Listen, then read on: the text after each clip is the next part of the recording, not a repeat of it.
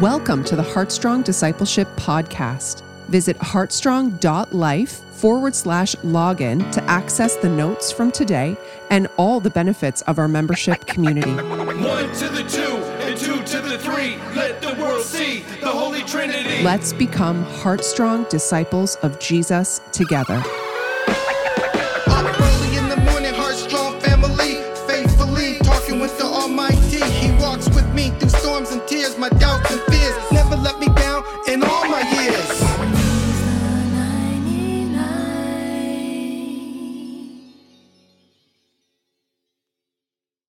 Thank you, guys.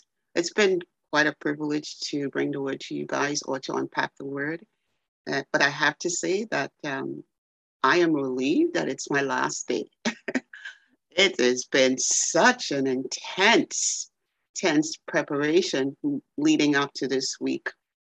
So today we're going to be in the last two chapters of Deuteronomy. What blessing we've had through Moses' life. And today is all about blessings and epitomizing Moses for what he did. So I thought it was best before we dig into chapter 33 to sort of put a context around the word blessing. So God's intention and desire to bless humanity are central to his covenant relationships.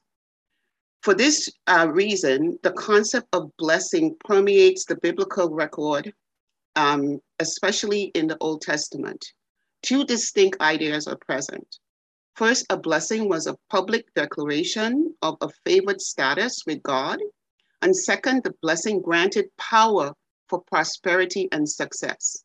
In both cases, the blessing served as a guide and a motivation for life pursuits within this context.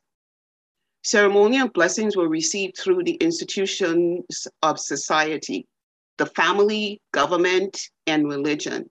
Fathers bless wives and families. An example of that is 1 Samuel 2:20. And governments, rulers bless the subjects. We can see an example of that in 1 Kings 14. And those who possess priestly roles were bestowed with the privilege of blessing, Genesis 14:19. And the tribe of Levi was set apart to pronounce blessings in the name of the Lord, Deuteronomy 21:5. In Moses' time, the final blessing given by the patriarchs to their sons were recognized as crucially significant in their times. They were irrevocable testaments, acceptable as decisive evidence in court cases. These blessings also had a supernatural aspect of spiritual or spirit of prophecy, whereby these men of God spoke what they were divinely revealed to them. Therefore, the words were more than empty wishes. Once uttered, they carried the promise of fulfillment. Moses served in the fatherly capacity over Israel as leader of Exodus, or leader of the Exodus and mediator of the covenant.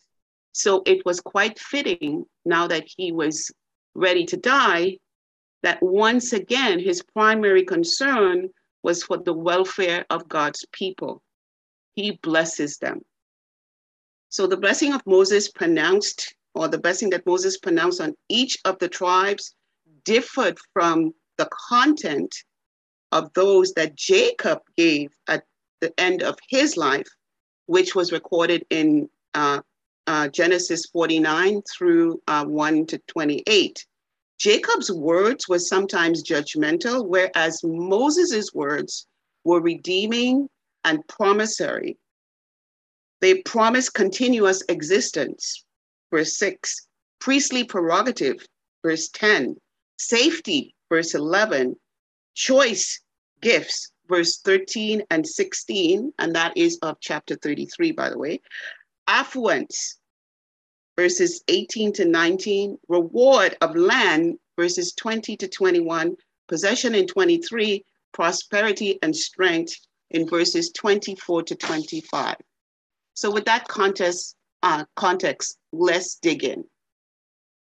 So verses 33 starts off with an editorial note introducing the blessing. It says, "This is the blessing that Moses, the man of God, gave the people of Israel before his death." Moses is called the man of God. He's also called the man of God in Joshua 14:6. This term was generally used by prophets and most frequently by Elijah and Elisha. Moses, of course, was the preeminent prophet. There are some people who stand out as men and women of God amongst us. We see them as being close to God and representing God well through their words and actions. My spiritual mentor, Nori Nimrod, comes to mind when I think of one of those people. Moses opened and closed his blessing, praising and proclaiming God for his activity among them in recent history. That is in verses 2-5. In verses 2-4, he refers to events surrounding the giving of the law on Mount Sinai. Moses said, "The Lord came from Sinai and drawn from Seir upon us. He shone forth from Mount Paran. He came from the 10,000s of holy ones, the flaming fire at his right hand, when Moses commanded us the law as a possession for the assembly of God." So we see in verses 2-5, 3 points that may have guided Moses's blessings. God's love for his people in verses 3, God's actions in history in verses 2 and 4, and that the covenant that the people had made with God in verses 5.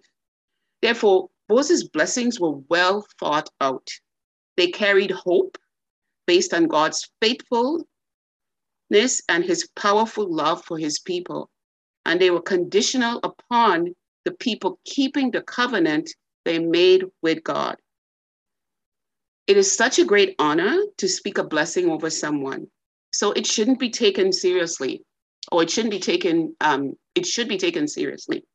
Birthdays, graduations, and other moments are good opportunities to bless people in our lives. Praying that God guide us before we speak or write will help us to communicate his thoughts well with spiritual meaning and significance based on the person's prospects. You know, I remember when my daughter graduated from university, her and her best friend, we, the parents of the best friends, gathered all their friends and some of the leaders from the Life Center, and we had a blessing ceremony for them. We didn't throw them a party. We just asked people to come with words of encouragement, with prayers, and just lay hands on them and bless them. To this day, my daughter remember that. And, you know, I look at her career and I think, oh my gosh, God is so good. And, you know, that was such a significant threshold in her life. And she didn't complain about me not giving her a big prize for getting honors in university. All she wanted was a blessing. So Moses blessed his 12 tribes, beginning with verses 6. He says to Reuben, which was very brief, "Let him live and not die, nor his people be few." That was in contrast to Jacob's words, which said that Reuben should not be have prominence because he went into his father's bed. Now remember, in Genesis 35:33, Reuben had sexual intercourse with Jacob's concubine. Now, you know, there's sayings that, you know, the sins of the father will fall on the sins of the sons. I don't want to get into that, but there was obviously consequences for the actions that Reuben did. Moving on to Judah, you know, Moses blessed him in verse 7. He starts off with, "Hear, O Lord, the voice of Judah." The Israelites didn't know that Jesus was going to come from the tribe of Judah. You know, all will hear his cry and the lion, the call of the lion. Later, Jesus will be called the Lion of the tribe of Judah. That gospel message will roar, and it is still roaring now, and I am sure after we are gone. You know, when the tribes were given the order for them to set out, and we looked at that, the beginning of Numbers, the first tribe was Judah. So they were the first to go into battle. Moses' blessing included a prayer for military success through the power of God. You know, when we bless someone, it is good practice to include a prayer for victory over the various battles they would face in life, whether it's physical, intellectual, spiritual, interpersonal, vocational, or social. You know, I have had many situations where I was inspired to persevere through challenging situations because someone blessed me with an encouraging word or prayed over me during my time of need. He blesses Levi in verses 8 to 11. So Levi is given one of the longest blessings because his tribe made the greatest sacrifice. They scattered throughout Israel to serve them in priestly duties, and they were not allowed to inherit land. The tribe of Judah was entrusted with the great work of mediating between God and man. You know, the Levitical priests, as we remember, or if we remember, they had the Thummim and the Urim, and they cast lots, as a method of reciting God's direction to its people. And they were often sought up for direction before they went into battle. You know, Moses' blessing is a prayer for supernatural ability for this tribe to use their skills in God's work.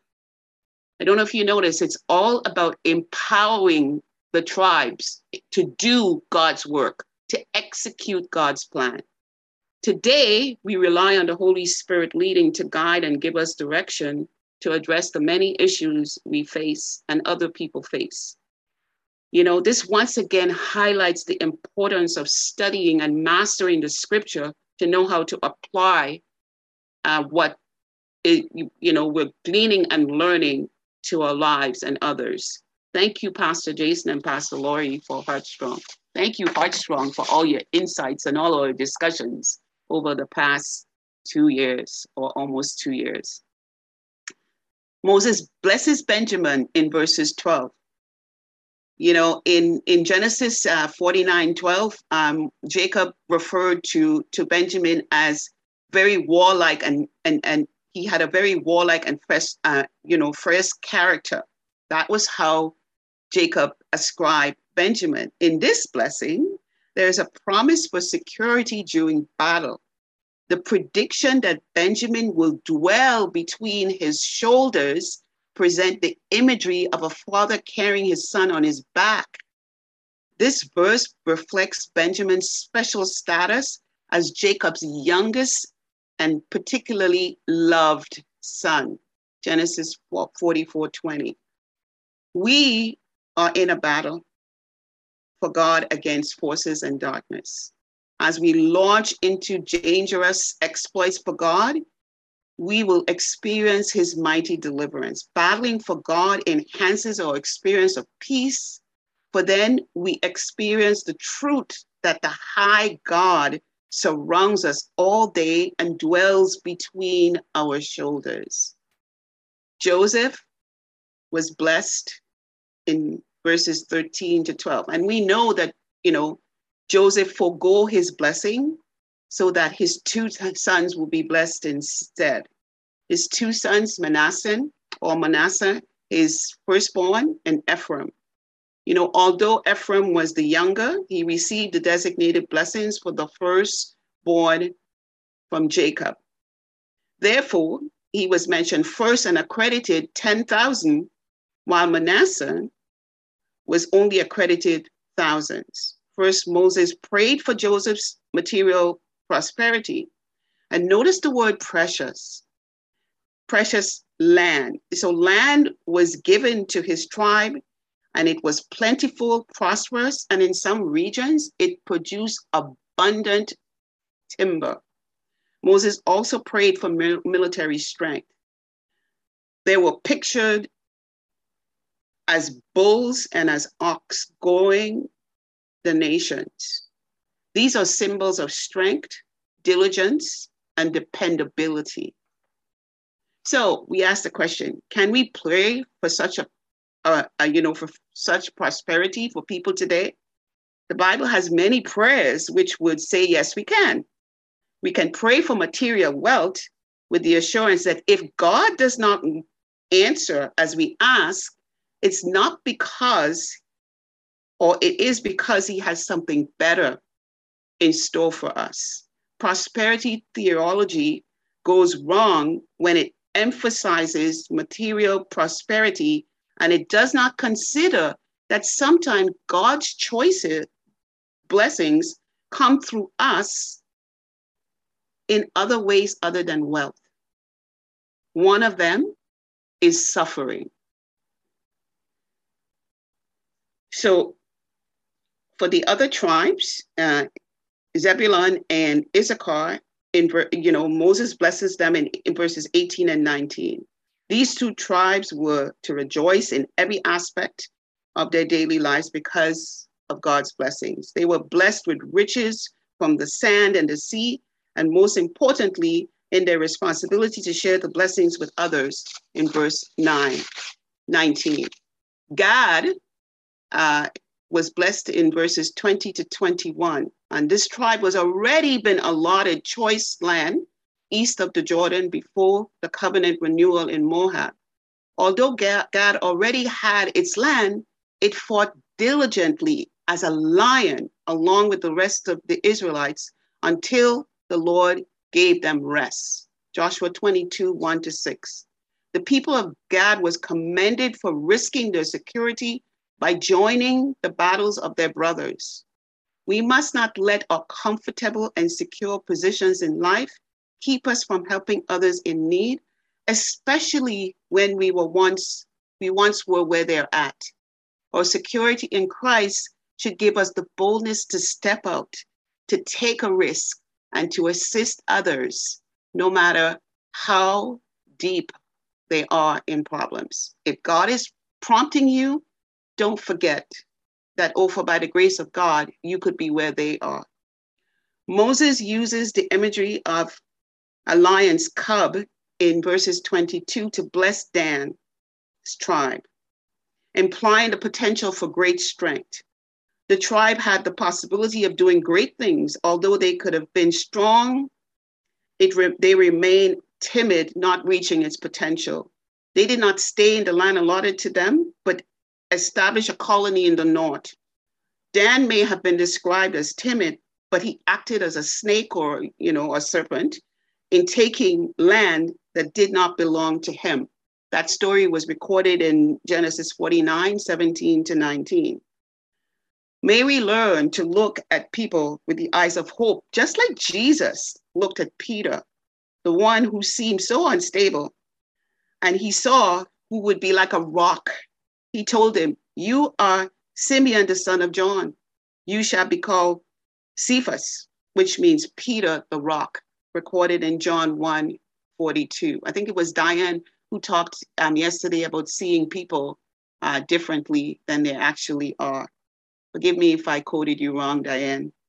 Naphtali, in verses 23, his blessing was ascribed land as extending southward to the lake and probably the Sea of Galilee. That was fertile area. So thus the blessing was similar to Joseph's son Ephraim and Manasseh and also Asher. They will enjoy material blessings from God. So Asher's name means blessed and happy. And this tribe was the happiest and most blessed tribe among the tribes of Israel. Secure from his enemies, Asher was expected to live a long life. The reference to dip his feet in oil suggests extravagance. That was an extravagant act for people to do that in that day. So notice that Simeon was not mentioned as having received a blessing, perhaps because his tribe would be absorbed or dispersed among that of Judah. The story of that is in Genesis 49, 7. So Moses finishes his blessing in verses 26 and 29. Once he's finished all his work, Moses indulges himself in an ecstatic song of praise to the God who made it possible. Verses 29 to 20 to 26 to 29. 26 makes the reference of Jeshurun.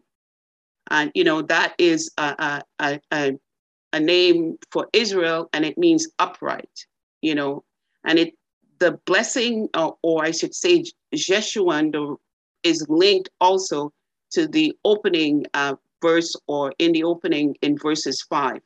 God, who is Israel's king, is a leader who is compared to none. His kingship is celebrated in these concluding verses by the reference to his own power and the power he gives to his people, who will win great victories in the coming battles. After the Israelites crossed the Red Sea, in the first song of Moses, the Israelites sang, "Who is like you, O Lord, among the gods?" Exodus 15:11. Now before the battle to occupy the promised land, this question is turned into an affirmation note of praise or proclamation. There is no one like God, like the God of Jeshurun. Wherever we go and whoever we are, God himself, not the land, is our home. And that is the greatest blessing. A tidbit before I go on to, further. 3 tribes survived after, they were taken away by King Nebuchadnezzar. We'll read about that in verses, in Kings.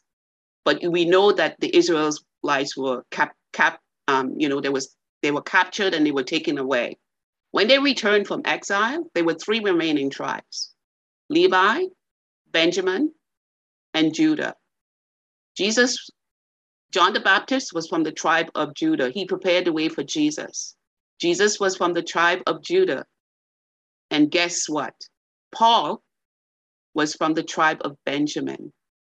And we know the work that he did in terms of bringing the word to the Gentiles.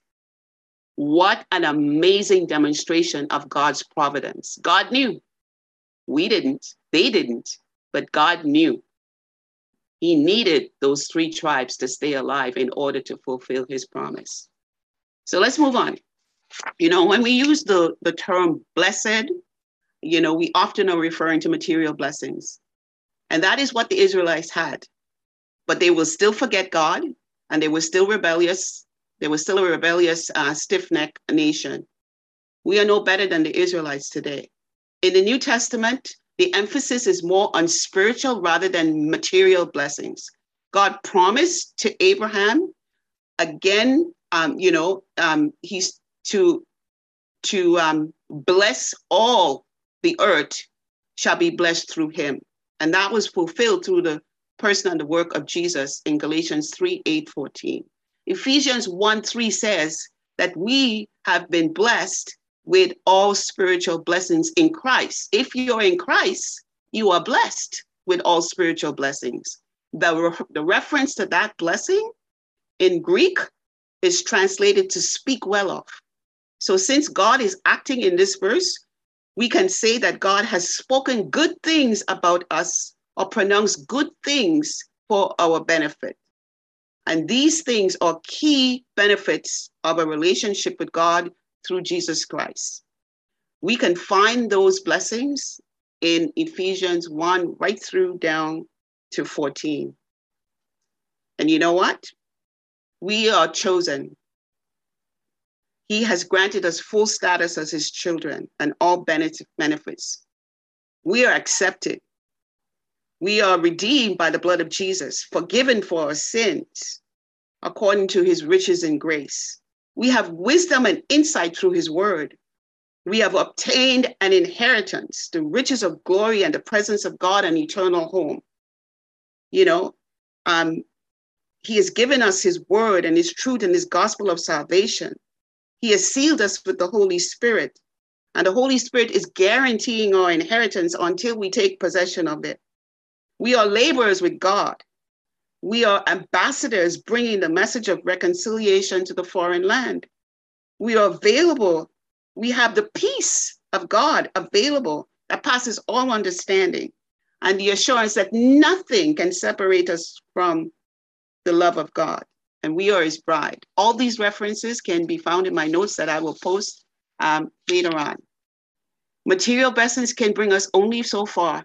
As Pastor Barry says, let's live our lives with eternity stamped on our foreheads. So let's go on to Moses. We see in chapter 34, I'll read it to its entirety. Then Moses went up the plains of Moab to Mount Nebo, to the top of Pisgah, which is opposite Jericho. And the land showed, and the Lord showed him all the land, Gilead as far as Dan, all Naphtali, and the land of Ephraim and Manasseh, all the land of Judah as far as the western sea, the Negeb and the plain. That is the valley of Jericho, the city of palm trees, as far as Zoar. And the Lord said, this is the land of which I swore to Abraham, to Isaac, and to Jacob. I will give it to your offspring. I have let you see it with your eyes, but you shall not go over it. So Joseph, the servant, or Moses, the servant of the Lord, died there in the land of Moab, according to the word of God. And he buried him in the valley of the land of Moab, opposite to Beth-peor. But no one knows the place of his burial to this day. Moses was 120 years when he died. His eyes were undimmed and his vigor unabated. And the people of Israel wept for Moses in the plains of Moab for 30 days. And then the days of weeping and mourning for Moses were ended. And Joshua, the son of Nun, was full of the Spirit of God. And Moses had laid his hands on him. So the people of Israel obeyed him and did as the Lord had commanded Moses. And there has not arisen a prophet since in Israel like Moses, whom the Lord knew face to face, none like him for all the signs and the wonders that the Lord sent him to do in the land of Egypt, to Pharaoh and to all his servants and to all his land, for all the mighty power and all the great deeds of terror that Moses did in the sight of all Israel. Moses died. God was gracious in verses 1 to Moses, even though he did not permit him to enter the promised land, he allowed it to see it with his natural eyes. You know, in 5 and 6, Moses was referred as the servant of God. He said, the servant of God died. Moses died in the presence of God alone. The beauty of Moses' death lies not in the physical details of his death, but in the fact that he was with God in the hour of transition. The God who called him to lead the Israel was with him even in his dying hours. You know, no one knows where he was buried. And this is probably because God knew the Israelites may have made his grave a shrine, and that would have led to the very thing that Moses pleaded them to avoid, some form of idolatry. In 7 and 8, Moses died at 120 years with no injuries, disease, or failing sight. His journey complete, his mission accomplished. His life was divided into 3 equal parts, 40 as a prince, 40 as a shepherd in the wilderness of Zion, and 40 leading God's people of Egypt via the wandering in the wilderness and to the promised land. However, as great as Moses was, the day of his mourning ended. It was time to move on. God's program did not end with Moses, nor does it end with any man. The torch is passed and God's work continued. In verses 10, it talks about there was no other prophet like Moses. You know, Moses was great, but you know, it comes to mind that there are people among us who shine like Moses because they met God regularly, face to face as Moses did. We feel we know God better because of them. Such people have unique qualities and we just cannot put our hands on, but we know that when we're in the presence of them, when we're in their presence, they know God. John Davis is one who comes to mind when I think of such persons. He surely left a spiritual legacy that will live on for generations. But we know that despite Moses being a great leader, Jesus Christ, the Messiah, came and he was greater than Moses. When Jesus was asked, "Show me the Father," Jesus said, "If you have seen the Father, you have seen me."